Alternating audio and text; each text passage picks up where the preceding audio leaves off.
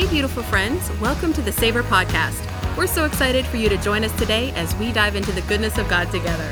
Our hope is for you to be encouraged, challenged, and entertained as you listen to hosts Stacy and Suzanne, along with special guests as they have honest and real conversations about how to savor God's Word as they grow in their relationship with Christ. We hope you'll encourage a friend or two to listen with you so you can keep the conversations going. We're all about community here. Hey, welcome to another episode of the Savor Podcast. We are gathered here at our office. Yes. AKA the kitchen table. We love the kitchen table. We do. And actually, we just ate, and it was delicious. Yes, I know, because we were hungry. Y'all, Suzanne had me working for hours, and I was having no food. How can you be working at Savor Ministries and doing all the things and not have good food? Well, and this food was especially good because it's also known as the Christian chicken. Yes, it is. We did eat the Christian chicken today for lunch, and it was very good. But also just had snuck into your Halloween candy. I might have a little bit of Halloween candy. I know, there's a big bag in there. What is your favorite Halloween candy? My favorite Halloween candy is 100 Grand. I mean, the chewy, ooey goodness, the chocolate, the Rice Krispie Crunch, so good. Those are good. What's yours? I have so many. I don't think I could just pick one. But the one I chose to eat right now was the Almond Joy. I love coconut. We can share the bag together forever because you can have every Almond Joy and every Mound because no thank you and no thank you. No? Do you like coconut?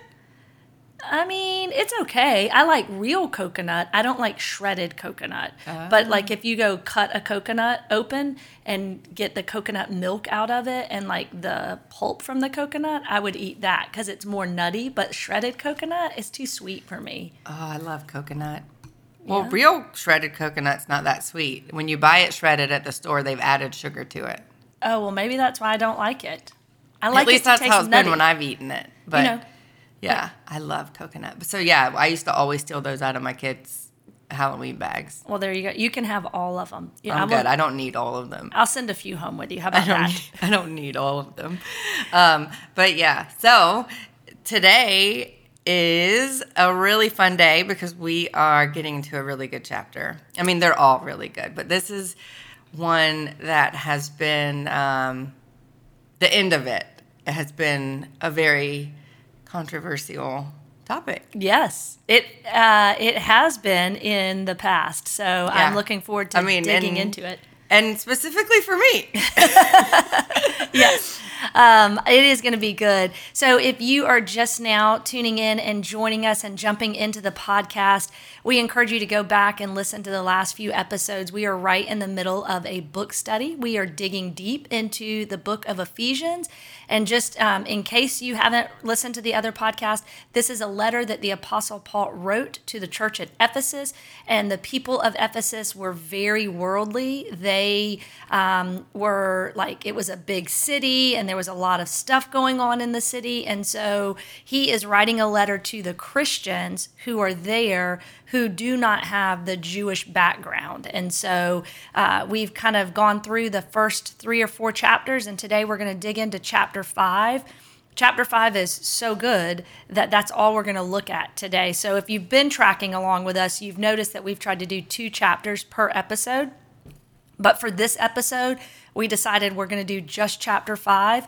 Next week, we will finish with chapter 6. So today, we're just going to be looking at Ephesians chapter 5. So if you are sitting down, grab your Bible and join us as we kind of dig deep into the scriptures and kind of talk about some of this, because for some of you, it may cause questions or, ooh, I don't like that word.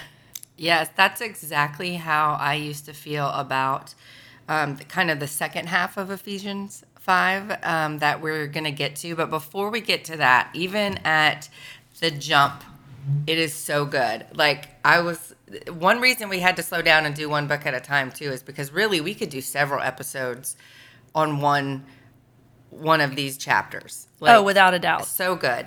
But when I started Ephesians 5:1, I just love it. Like, I just want to, like, blow it up and put it up somewhere because it's just such a good reminder of how I'm supposed to, how my life should look as a Christ follower. And so it says, I'm going to read it. Be imitators of God, therefore, as dearly loved children, and live a life of love, just as Christ loved us and gave himself up for us as a fragrant offering and sacrifice to God. I love that. I mean, that's just such a powerful verse to me about how I should be living. Am I living a life of love? And what does that really look like? What does it mean to be a fragrant offering? Oh, yeah. So it's so interesting that you bring that up, because when I was reading this and preparing, I've read Ephesians dozens and dozens of times before, but what really stood out to me this time is that it talks about Christ being an offering and a sacrifice and a fragrant aroma. And I'd never thought about, well, he was the sacrifice, but it says offering and sacrifice. And so I kind of started thinking about that and what does that mean? And when I was in school several years ago, I remember I did a project looking at all of the different types of offerings in the Old Testament. So if you're not familiar with Scripture really well, or even if you are, you may not, and I still don't have a full grasp on all the different types of offerings, but there were a lot of different kinds of offerings that the Jewish people in the Old Testament would do. And some of those offerings were offerings that represented gratitude, and those are the ones that were known as fragrant aromas to God. And so I think it's really interesting. There were some offerings like the burnt offering, and that was definitely to make atonement for sin. And so in that, Christ did that for us. So Christ fulfilled all of this for us. But one of the other ones is the grain offering. And this one was to give a gift to God in recognition of his divine sovereignty. And so I thought that was really interesting too. But the one I really wanted to kind of talk about, which made me think about this when I was reading it, is it was known as the peace offering or the fellowship offering. And you can find it in Leviticus chapter 3, verses 1 through 17, Leviticus chapter 7. So, and all of that will be in the show notes. But in case you want to dig in a little bit more.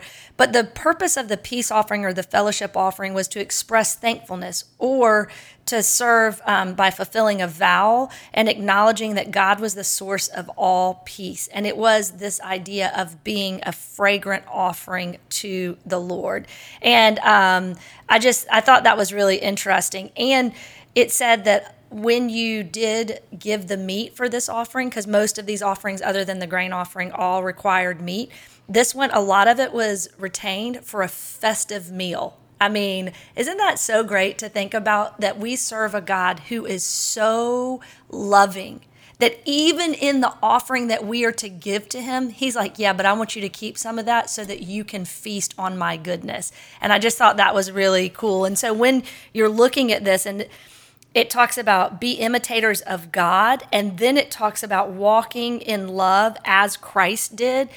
It's pulling it all together, and that Christ was this offering and this sacrifice. And so when it says he was a fragrant aroma, it's just reminding these people that, hey, listen, what Christ did, he willingly did. Like, he did it to atone, to take away the sins, to bear the wrath of God on our behalf, because righteousness had to happen. And so there had to be punishment for sins. And so Christ was that sacrifice, but he willingly and joyfully offered himself up. And that's what pleases God. And so for me, just in verse 1, where am I in my life willingly offering myself over to God? Because when I do that, he says, ooh, that smells like warm baked bread with some butter slathered on top.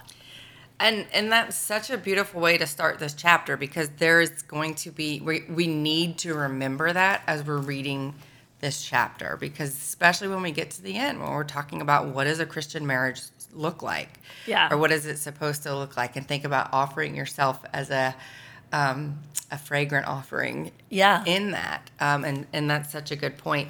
So after we see that, we kind of see him go through and talk a little bit about the things that would keep us from living as his children and imitating God, right? So just, I love it says be imitators because you're children of God, because if we think about our own children, I mean, we grow up kind of imitating some of the things that we've learned from our parents, right? Oh, the yeah. good and the bad. But for us, there is no bad in God. Right. So it's really wanting us to focus on living this holy kind of proper life. And it's talking about sexual immorality a lot that we see here. I do want to point out, because I do think this can seem a little bit confusing, so I'll let you walk through this with us a little bit. But it's talking about these things, and it says, no immoral, impure, or greedy person, such as a man, is an idolater. They don't have any inheritance in the kingdom of Christ or God. So we're all that. Right. But this is kind of like a habitual kind of lifestyle, would you say? Or well, and even in that, like, there are some people who are Christians who have habitual sins that they keep doing. This is talking about, really the idea of the person who is outside of Christ. And those people who are outside of Christ, they do have the tendencies to covet more, to be immoral more, to be an idolater. And so it's really talking about, yes, that habitual lifestyle. And the more you do that, the more likely you are to do that, and the less likely you are to hear and be in tune to the voice of God and the calling of God. Because other places in Scripture, it talks about grieving the Holy Spirit, and then it talks about the hardening of our heart. And so I think what the Apostle Paul is getting at here is that the more you give into those types of behaviors that are against the first kinds where you're imitating God, then you are hardening your heart to the things of God. And at some point, our heart may become so hardened that we aren't going to be receptive to anything of God. So I think that's kind of what he's saying. He's not saying, hey, because he's already told us, don't forget, we're reading the whole thing in context. And he's already telling us in chapter 1, you have been forgiven, you have been redeemed, you have been reconciled, you have been chosen, you are in Christ, you are a saint. And he is saying that to this same group of people. And so I think he's just kind of reminding them, this is what we're called to do. And then it goes on to talk about that they have no inheritance in the kingdom of Christ and God, and I think the reality is, for a lot of us, when we perform those types of behaviors, when we idolize things that we shouldn't, something's getting undue worship in our life, then I think we do miss out on the kingdom of God in our lives, because Jesus prayed, thy kingdom come, thy will be done on earth as it already is in heaven. So there is a kingdom of God that can meet us right here on earth. And for some of us, we're missing out on the blessings of the kingdom of God in our day-to-day life because we are choosing to do things like being immoral, or we are participating in some sexual immorality act that is preventing us from experiencing the kingdom of God here on earth. Yes, exactly. I just had this conversation with someone else. We were actually talking about Christians who have same-sex attraction, and that, if you choose to participate in that lifestyle, but you do love Jesus, maybe you've misinterpreted Scripture, maybe you've given yourself over to that, and God's like, okay, that's on you. That's what I always say is, yes, you are a Jesus lover, and this could be true for anything, right? If I'm a Jesus lover and I am slandering my brothers and sisters in Christ all over the place and gossiping about everyone, and that's a lifestyle that I live, I'm missing out on blessing that God has for me here because of how I'm choosing to behave. Yes. I mean, that's what you're saying. Absolutely. Yes. Yeah. And so definitely I agree with that. I just wanted to point that out because I don't want people to read that and be like, oh my gosh, I'm struggling with this immoral thing. I'm not going to get to go to heaven. Right. But we have reduced our Christian walk to getting into heaven as the ultimate and yes, that is the ultimate final goal. But God has more for us here. Yes, an abundant life. Right. And we talk about that actually in our overwhelm, how to overcome the overwhelm. We talk about how to have an abundant life. If you haven't had an opportunity to do that, in the show notes, it's a free guide that we made for you to help you, because there is an abundant life that God wants to give to us here, but it does require our participation. Salvation is a free gift given to us, and it is not of our own doing, and it has nothing to do with my moral behavior. And so I think we have a hard time separating that, because once we have said, yes, we accept Jesus Christ as our Savior, done. Salvation is done, sealed, secured. You are His. Nothing will take you out of His hand. And I am talking to you, the one right now who is listening, who is overwhelmed with grief over the sin that they have committed. You are still in the grip of your loving Father's hand, and nothing will ever take you out of His hand, no matter what you do. When you acknowledge Christ as your Savior, that's it. You believe and you confess with your mouth. And morality, we often think salvation is through morality, and it is not. That is adding to the gospel, and that is not what the gospel is. That's more about your sanctification process, which if you didn't listen to that, we actually did our last Savor Short. I think it was the last one. I think it was. It was about this idea of justification versus sanctification. So if that's something you haven't listened to and you want more about that, go back and listen to that. But I also love, as we keep reading in 5, when it talks about these things, it says, don't partner with these things, empty words and things like that, right? And deceivers. What are you partnering yourself with? I think that's such an important question for us to ask and take this scripture and apply to our life. Because if you keep reading, it says, once we were in darkness, but now we've been made as children of God and we live in the light. And I think that's really, really important, because one thing I was thinking about as I read this, we talk about have nothing to do with the fruitless deeds of the darkness, but rather expose them. There's a lot more, I think, in Romans 1. I forgot all my notes at home, so I don't have them, but I'll double check that and make sure it was right in the notes. But I'm pretty sure it's in Romans 1 where it kind of talks about all of this idea. But one of the things, and then before I say that about the partnering, is I love where it says, wake up, O sleeper, rise from the dead. And what verse was that you're reading right now? This is down in 5:14. Yeah. And one reason I love this is Matt Chandler talks about this, about how we get rocked to sleep by culture. Oh, yeah.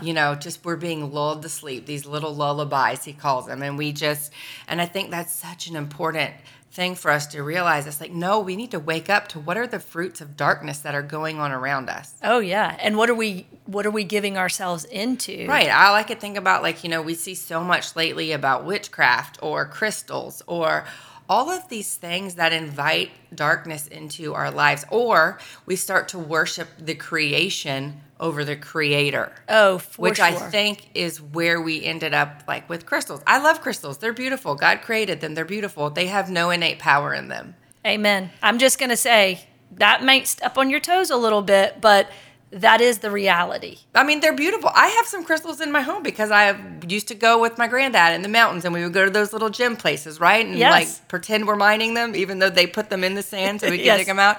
And they're pretty, and I love them, and God did create them, but we cannot worship creation over the creator. Absolutely. And then that's where you see some of that, the darkness. And then I love jumping around a little bit too, but jumping back up to verse 9, for the fruit of the light consists in all goodness and righteousness and truth. And so if you want to know what you're devoting yourself to, and are you experiencing the light, and are you walking as a child of the light, then ask yourself, is there goodness, is there righteousness, is there truth in my life and in my relationships? Because that's where you'll see the fruit of the light, is in that. Your translation may have 3 different words there. I don't know. Is yours? Goodness, righteousness, and truth. Okay, yeah, the same thing. So I wasn't sure because, we read different translations, which if you guys are interested in that, then you're going to keep checking us out because we have a new podcast coming out maybe in January. I don't know. Stacey, so before we recorded this podcast, we kind of content planned for the next month or so. It was so fun. And our next couple months, and made a plan. And so Stacey's just telling y'all everything right now. It's all coming. But yes, we will be doing something where we're giving you some more information about the different translations. But that's a side note. That's for free, as Stacey used to say. That's right. All of this is for free now, right? That's right. But I do think that those 3 things, the righteousness, the goodness, and the truth, and that's the fruit of the light. And I just love that, because that's a good thing to look back in my life and see, where is their goodness? Where is their righteousness? Where is their truth in my life? Absolutely. And so then, it then talks about, this is one of our memory verses that we do in mentorship. And it's 15, be very careful then how you live, not as unwise but as wise, making the most of every opportunity. Because the days are evil. The days are dark. There's all of this, anti-truth, anti-goodness, anti-righteousness all around us. And so it's just reminding us to be wise. And one way that I do that is surrounding myself with people who also seek God's truth. Yes. I don't know. I think there's other ways to be wise, but that's a practical tip. Yeah. I definitely think that's a practical tip. And I think it's probably one of the most important things we can do, because the times that we're in are not leaning towards righteousness, goodness, and truth. They're leaning towards selfishness, self-worth, like making an idol out of my own self. We've talked about that as well. And so I definitely think that's one of the ways that you can do that. When I think about this verse 2, and it talks about, therefore be careful how you walk. It is kind of like a red flag of saying, hey, pay attention to how you do this. How do you spend your time, because the days are evil? So another practical tip is, don't let the day just get away from you. Have a plan when you get up. Now, if you have to adjust that plan because life happens during the day, that's fine. But if you get up with a plan to encounter the living God that day and say, hey, I couldn't do it first thing this morning because I had to get 7 kids out the door and I had to get to this carpool line and to this place, then at some point, like before your day gets started, think about, where can I spend some time with God that day, and intentionally praying and hearing from the Lord. Just have a plan for how you're spending your days.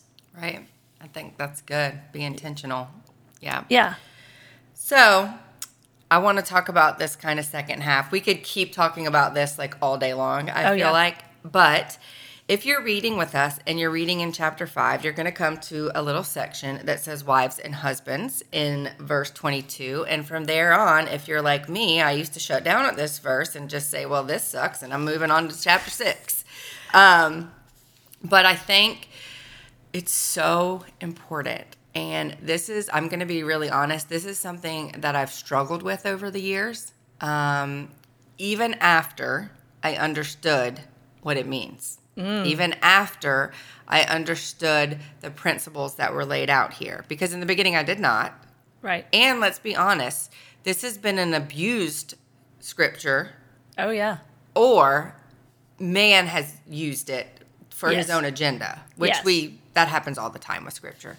So I think that just in full transparency for you, this is still something that I'm learning to do, because I don't always do it very well. Mm-hmm. So I love that God had me really studying this, because it was a really good reminder. So as you read in this, in verse 22, it says, wives, submit to your husbands as to the Lord. For the husband is the head of the wife, as Christ is the head of the church, his body, of which he is the Savior. So before we even go on, I think it's really important for a disclaimer. This submission that we're talking about is not limitless. Right. We are not talking about abusive relationships. Right. There is no submission in those kinds of things. So we're simply talking about what is meant in this. So what is that guy's name? David Guzik? Yeah, Guzik, I think. Yeah, he's the commentator from Enduring Word. Yes. And I love how he put this idea of submission. I don't know if you've heard him say this, but it's sub, meaning under, the mission of God. Oh, I love that. And not thinking of submitting to your husband, which you are submitting to your husband, but it's because of the mission of God. Yes. So this is in response to a Christian marriage. Yes. So you can go out and you can buy 100 different make your marriage better books, right? Or read blogs. They're great. That'll show you how to have a great date night, how to have better communication, all of those things. And those things will probably help, right? Mm-hmm. But they will also help if you're a non-believer. Right. Because those are all things we need to know how to do, right? Have more romance. Go out to great date nights. Have more sex. Have, all the things. Be better communicators. But as a Christian marriage, we should look different. Right. This is going to be extremely countercultural for you, especially if you grew up thinking, I'm a strong woman. Right? Yeah. Absolutely. Absolutely. And I think kind of pointing that out too, when you say Christian marriages should look different, unfortunately, the statistics, when you look at the statistics between divorce rate in Christian marriages and divorce rate in non-Christians, it's the same. And that's really scary. But then when you break that down and look at the divorce rate among a husband and wife in a marriage where they both have committed themselves to the Lord and they faithfully seek out the Lord through godly community, through consistency in God's word, through communion with God, those rates and those types of marriages dramatically different. I think Nancy Pearcey talks about that, who really did a lot of studies specifically related to masculinity and men and just showing that there is hope here. Yes. But again, this is kind of why I wanted to camp out in 5 a little bit longer. Absolutely. And we might go over a little bit today, but I really think this is important for us as women to understand this. I come from a place where when Jeremy and I got married, I literally wanted to take out the part of the vows. I think I've shared this before that said submit to your husband. I did not. I actually told the pastor, do not read this. He did, and I said it. But when he read it, I remember thinking, what the heck? I told you not to read this. Did you not listen to me? I was telling you what to do. Right. So it was a complete lack of understanding. Right. And I will tell you, there remains a lack of understanding in it because it is taught different ways. Mm-hmm. I was watching I want to say, don't quote me on this, but I think it was an independent fundamental Baptist. Maybe. That's a thing. Okay. I'm not sure, so don't quote me on that. But I was watching a sermon that was recently put out, and it was talking about how the man, if the woman is doing XYZ, he needs to look at her and tell her to shut up and shut her mouth. And it was very, very abusive in nature and not at all what this scripture is talking to us about. Right. And we can know that because 22 says what wives are to do. And then 23 says, for the husband is the head of the wife, as Christ also is the head. And then it goes in to talk about how husbands, actually I think it's in verse 25, and you're probably going to get to this, but husbands, love your wives just as Christ loved the church and gave himself up for her. And so you cannot take verse 22, wives, submit to your husbands, and take that out of context without looking at verse 25, where husbands are supposed to love their wives in the same manner. And so it sounds like this pastor who was using this scripture maybe to communicate that is, Christ would never tell us to shut our mouths. Like he would never speak in a derogatory manner to us. Because remember, in 5:1, we are to be imitators of God because Christ gave himself up as a sacrifice and an offering, a fragrant aroma to God. And that kind of language where a man would tell his wife to shut her mouth, there's nothing fragrant about that. There's nothing that is pleasing about that. And so you are not reading this in context if you parse it out like that. Right. And so as I did some more digging to figure out, like, how did we get to that thought? So it goes back to 22. Wives, submit to your husband as to the Lord. So what I found was a lot of people will teach as to the Lord means as you would to Christ, meaning that's limitless submission, right. Correct? Like, because we do fully submit to God and we do fully submit to our husband, but not there with limit. Yes. If you have an abusive husband, if you have, all the different things that we could probably think of. Yes. And if your husband was caught in adultery, that is not something that you have to biblically submit to that. Absolutely. Or things like that. I can't think of all the examples. But so I think they're saying that one of the ways they look at that as to the Lord is like your husband is God. Right. To you. And that is 100% wrong. I don't really say that things are wrong a lot, but I cannot think in reading 5:1 right. and all the other places in the Bible that tell us to love our God with all of our heart above all things, including our husband. Yeah. I think that it means, back to what he said, as to the Lord in your Christian obedience. Yes. That this is part of your obedience as a Christian woman. Right, absolutely. And we don't like to hear that. But I think also we've also taken this scripture and applied it to women and men in general in society. Right. And it is not. It's wives and husbands. It's not, hey, Suzanne, you better submit to every man everywhere. No, that's not what this is saying. This is talking about a marriage relationship between a wife and a husband. You do not have to submit to my husband. Right, exactly. I can slap him around. I'm just kidding. I can't do that. No. I can't do that because so I have cute. to be a fragrant offering to That's everyone. right. That's right. No, but I just think that's such a good point because honestly, if you look at your husband as God, then you've made your husband an idol. Absolutely. And that's not healthy. That's not what this means. Also, I love that you brought back 5:1 in that because again, go back to where we started Yes. in this. Also in 21, it tells everyone to submit to one another out of reverence for Christ, and that's how we interact Yes. with each other. See, in the original manuscript, we didn't have these little breaks. No, and we these did not. little titles to these paragraphs and things like that, right? Wait, that's not wholly inspired, that big title that leads into this section? That was added later. Yeah, Good I to think know. that's trying to help you organize your thoughts. Yes. Even the verse numbers were not there. Yeah, that's right. I forgot about the verse numbers too. But so as I really was studying this again, and it's like, yeah, this should look different than what the world says. This should be different. This is me being obedient to Christ and really allowing, and as I thought about it, I'm glad that my husband has to love me like the church. I mean, you know what I mean? If we look at this, husbands, love your wives just as Christ loved the church and gave himself up for her. Oh, yeah. To make her holy. I mean, it's just, he has in my mind, I mean, we have a mutual responsibility to one another. Mm-hmm. But because it's talking about him also kind of being your spiritual head. Yeah.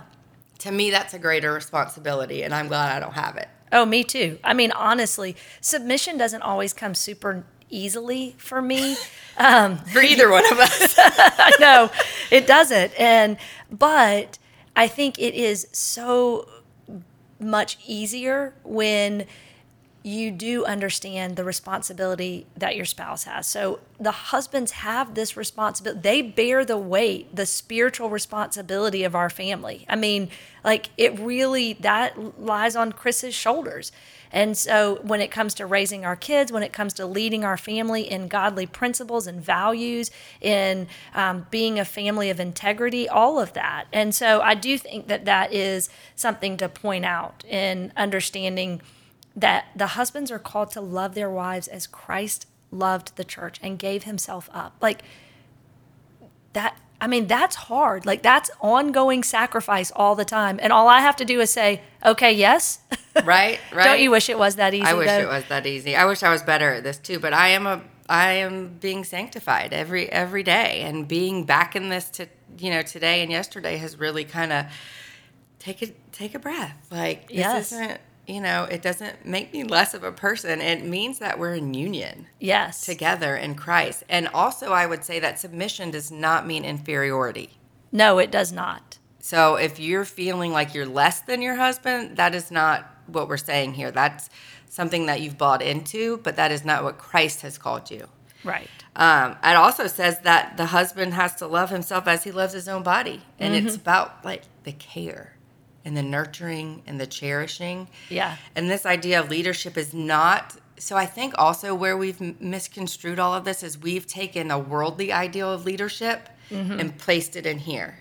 That I'm just over you all the time. I tell you what to do all the time. But I read this quote in one of the commentaries I was reading. It's by Lloyd Jones. I don't know who that is, but it was in a commentary. That's fine. It says, he is given the position of dignity and of leadership and of headship. And if he understands what it means, he will never abuse it. He will never misuse it by being harsh or dictatorial or unkind or unfair. To be guilty of such behavior is a denial of the marriage principle and means that there is an absence of the Spirit. That's so true. Because going back to what you were saying, where wives be subject to your husbands as to the Lord, like when they're saying, you should submit to your husband in the same way you submit to the Lord, like you said, I love that point. I think that's the best thing, that the submission to the Lord is limitless. Like, we have to submit to God all the time, no matter what. He's always right, always, no matter how I feel about it. And my submission to him is limitless. But it wouldn't be as, like, if I submitted like that to my husband is not God. And he does have brokenness and sin in him, no matter how amazing your husband is, because I think I got a pretty amazing husband. But even in that, God has taught me through the 25 years of our marriage that Chris and I are both broken people with mistakes and sinful natures. And so in the way that we submit to the Lord without limit, we cannot submit to another human that way, because we are broken and we could misuse that. And even going back where it said, be subject to one another out of reverence for Christ, it's like because of Christ, not because of the other person, because we aren't that trustworthy. No matter how much we want to be, we cannot do that. And only God alone is perfect and holy. And we can submit to him without any limits, but you cannot submit to other humans in that same way. And the word that's love here, when it says, is agape love. So I think there's four. I think there's four yes. Greek words for love. Yes. And they all kind of mean something a little bit different. But this agape love is like this kind of love that is covenantal, that is not based on how you feel, that is very decision focused, and kind of like that fragrant sacrifice. Yes. Right? That aroma that's so good. And then when we think of agape love, we often think of Christ. Mm-hmm. And so I just thought that was great. But to give, like, I was trying to think of an example of what it looks like to submit to your husband as your spiritual head. And it doesn't, to me, it doesn't mean like, hey, I don't want to hear what, like if I was Jeremy, I'll be Jeremy, you be Suzanne. Okay, I can do that. You be Jeremy and I'll be Suzanne. Let's go. And I'm like, no, that's not what we're going to do. That's just not it. You're wrong. That's not it. To me, it was a conversation of like, hey, what do you think about this? And then it's like, well, I don't know. Let me pray about this. Yes. It's not an authoritative kind of, right. At least that's been my experience. No, I totally agree think with that's that. what Scripture is saying. Yes. So I thought of an example. Many, many years ago, I felt like the Lord had laid on my heart that we should think about adopting. And I was like, oh, I don't want to adopt. I mean, my kids were both older at this point. I mean, at least Drew was old enough to like go to the bathroom by himself and feed himself cereal and stuff like that. So I'm like, oh, I don't, Which is hugely helpful. If you're a mom listening and your kids have not gotten to that point in life yet, hang on, they will. Yeah. And it gets so much easier. And like, so thinking about adding anybody else that once you've gotten to this stage of motherhood where it's kind of like, you're less exhausted because you're doing less. I was like, oh, I don't know. And so I kept praying about it. And I kept feeling like God was putting that on my heart. And so one day, and the weird part was like, we were not in a great place in our marriage. But so I told my husband, I said, I feel like God is maybe calling us to adopt. And he was like, I'm not getting that, but let me pray about it, And so he prayed about it. We talked about it a little more. And he was like, yeah, I just don't think that that's what God's calling us to. And so despite the fact that I thought maybe God was telling me that, I submitted to Jeremy in saying, no, I don't think we're not going to go there right now. Yeah. And he didn't close the door on it forever. He just said, I don't think that's it for now. Yeah. And I don't know. I can't sit here and tell you for sure I heard God wrong. Maybe God put that on my heart so I would learn to practice this idea of submission. Who knows? What? That's mind-blowing. That's pretty cool. Yeah. Maybe. But and at that time I had no idea, but our marriage was kind of about to implode, which would have not been good for us to adopt, And so it's kind of like, I know that's like an example that seems like a bigger thing. And so we do have to, there's smaller things, but that's just something I thought of as an example. He wasn't like, no, we're not doing that. Don't ever talk to me about that again. Oh, yeah. I think the more common examples that I have struggled with in my marriage are submitting on how we're raising our kids. Mm-hmm. Like, we're in unison on the big things, like foundation of Christ, be a family of radical hospitality and generosity. Like, we're good on those things. But it's like, when can Emma go out on a date? When could Joshua go on a date? Is it okay to do this or that? Like, it's in those little details where the submitting part becomes a little bit more challenging and a little bit harder. And that's where there's a lot more prayer that has to go into it. And so those are the places where my heart has had to change, because Chris and I have not seen eye to eye on the usage of technology in our home with our kids, or the boundaries around friendships and dating. We haven't always seen eye to eye in that, and there's been a lot of prayer. But in that, when we have disagreed, just like Jeremy didn't shut you down completely, Chris was very kind. He was very loving. He was very compassionate. He listened to me. He wasn't degrading. He wasn't angry. He didn't shut me down immediately. And if we didn't see eye to eye, we would pray. We pray together. If, by the way, you're not praying with your husband on a daily basis and you're married, I encourage you. It's one of the best things you could ever do in your marriage. It transformed my marriage. And I know it feels awkward at first. It doesn't for us anymore because we've been doing it for so long. It felt super weird in the beginning. Anyway, but in those moments of times where we disagreed, especially in parenting roles, praying together and then praying separately for 24 hours about it and then coming back together. And almost always we came to a place of agreement. And now there were still times where I had reservations, and one of those happened, and Chris was like, no, I think it's okay if our kid does X, Y, Z. And I'm like, I don't think that's okay at all. But I submitted. And then I also secretly was like, Lord, if this is not your will, stop it from happening. It stopped. It didn't happen. So I'm just saying, but it all worked out. I still got to submit to Chris in that. And so I think even if our husband is a godly man and he's seeking God and we're not seeing eye to eye, I think even in all of that, God's providence and sovereignty works it all out. And we can just keep praying and asking the Lord to change our heart, to change the situation, to prevent it, whatever, because he's a God who hears us. Yeah, and pray if you feel like God's really laid something on your heart and maybe your husband's not there, but you really feel strongly about it, pray that God would lay it on his heart. If it is God's will. I mean, That's you right. can pray that God would put something on your husband's heart that you feel like's not there, but you feel like God's telling you. I mean, absolutely. Oh, yeah. But that was a really great example. That's probably where I struggle the most, is because I think I'm right.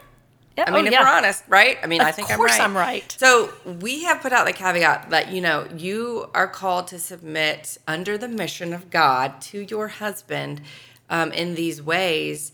And he has to love you. He has to protect you. He has to shield you. He has to, if God was telling us that, Jeremy's responsible for that, for not following through, if it was. But that's another day. But my point in that is, like, we also can't choose to submit to our husband when we think we're right. Only when we think that he's right. Yes. Because it agrees with what we think is right. That's right. That's where it really gets hard. Oh, yeah. It's easy to submit when we're on the same page. Yeah. But it's in those times when we're not on the same page that I still have to have a heart of submission to Chris, because Scripture tells me that, and I don't get to not read this part of Ephesians and just ignore it. You know? And then I love the very last verse in Ephesians 5 says, nevertheless, each individual among you also is to love his own wife, even as himself, and the wife must see to it that she respects her husband. And I just want to say, there's a book out called Love and Respect, and it's about marriages and how to have a godly marriage. Women, you must respect your husband. It's the single most important thing you can do. Like, for us as wives, we need the love of our husband. We need to feel cherished and we need to feel loved. Your man does not need to feel cherished, okay? Like, he's not going to bed at night thinking, man, she did not cherish me today. He may go to bed at night thinking, she disrespected me in front of my friends today. And so I, in love, am just saying this to you ladies because it is something I have learned from the 25 years of marriage.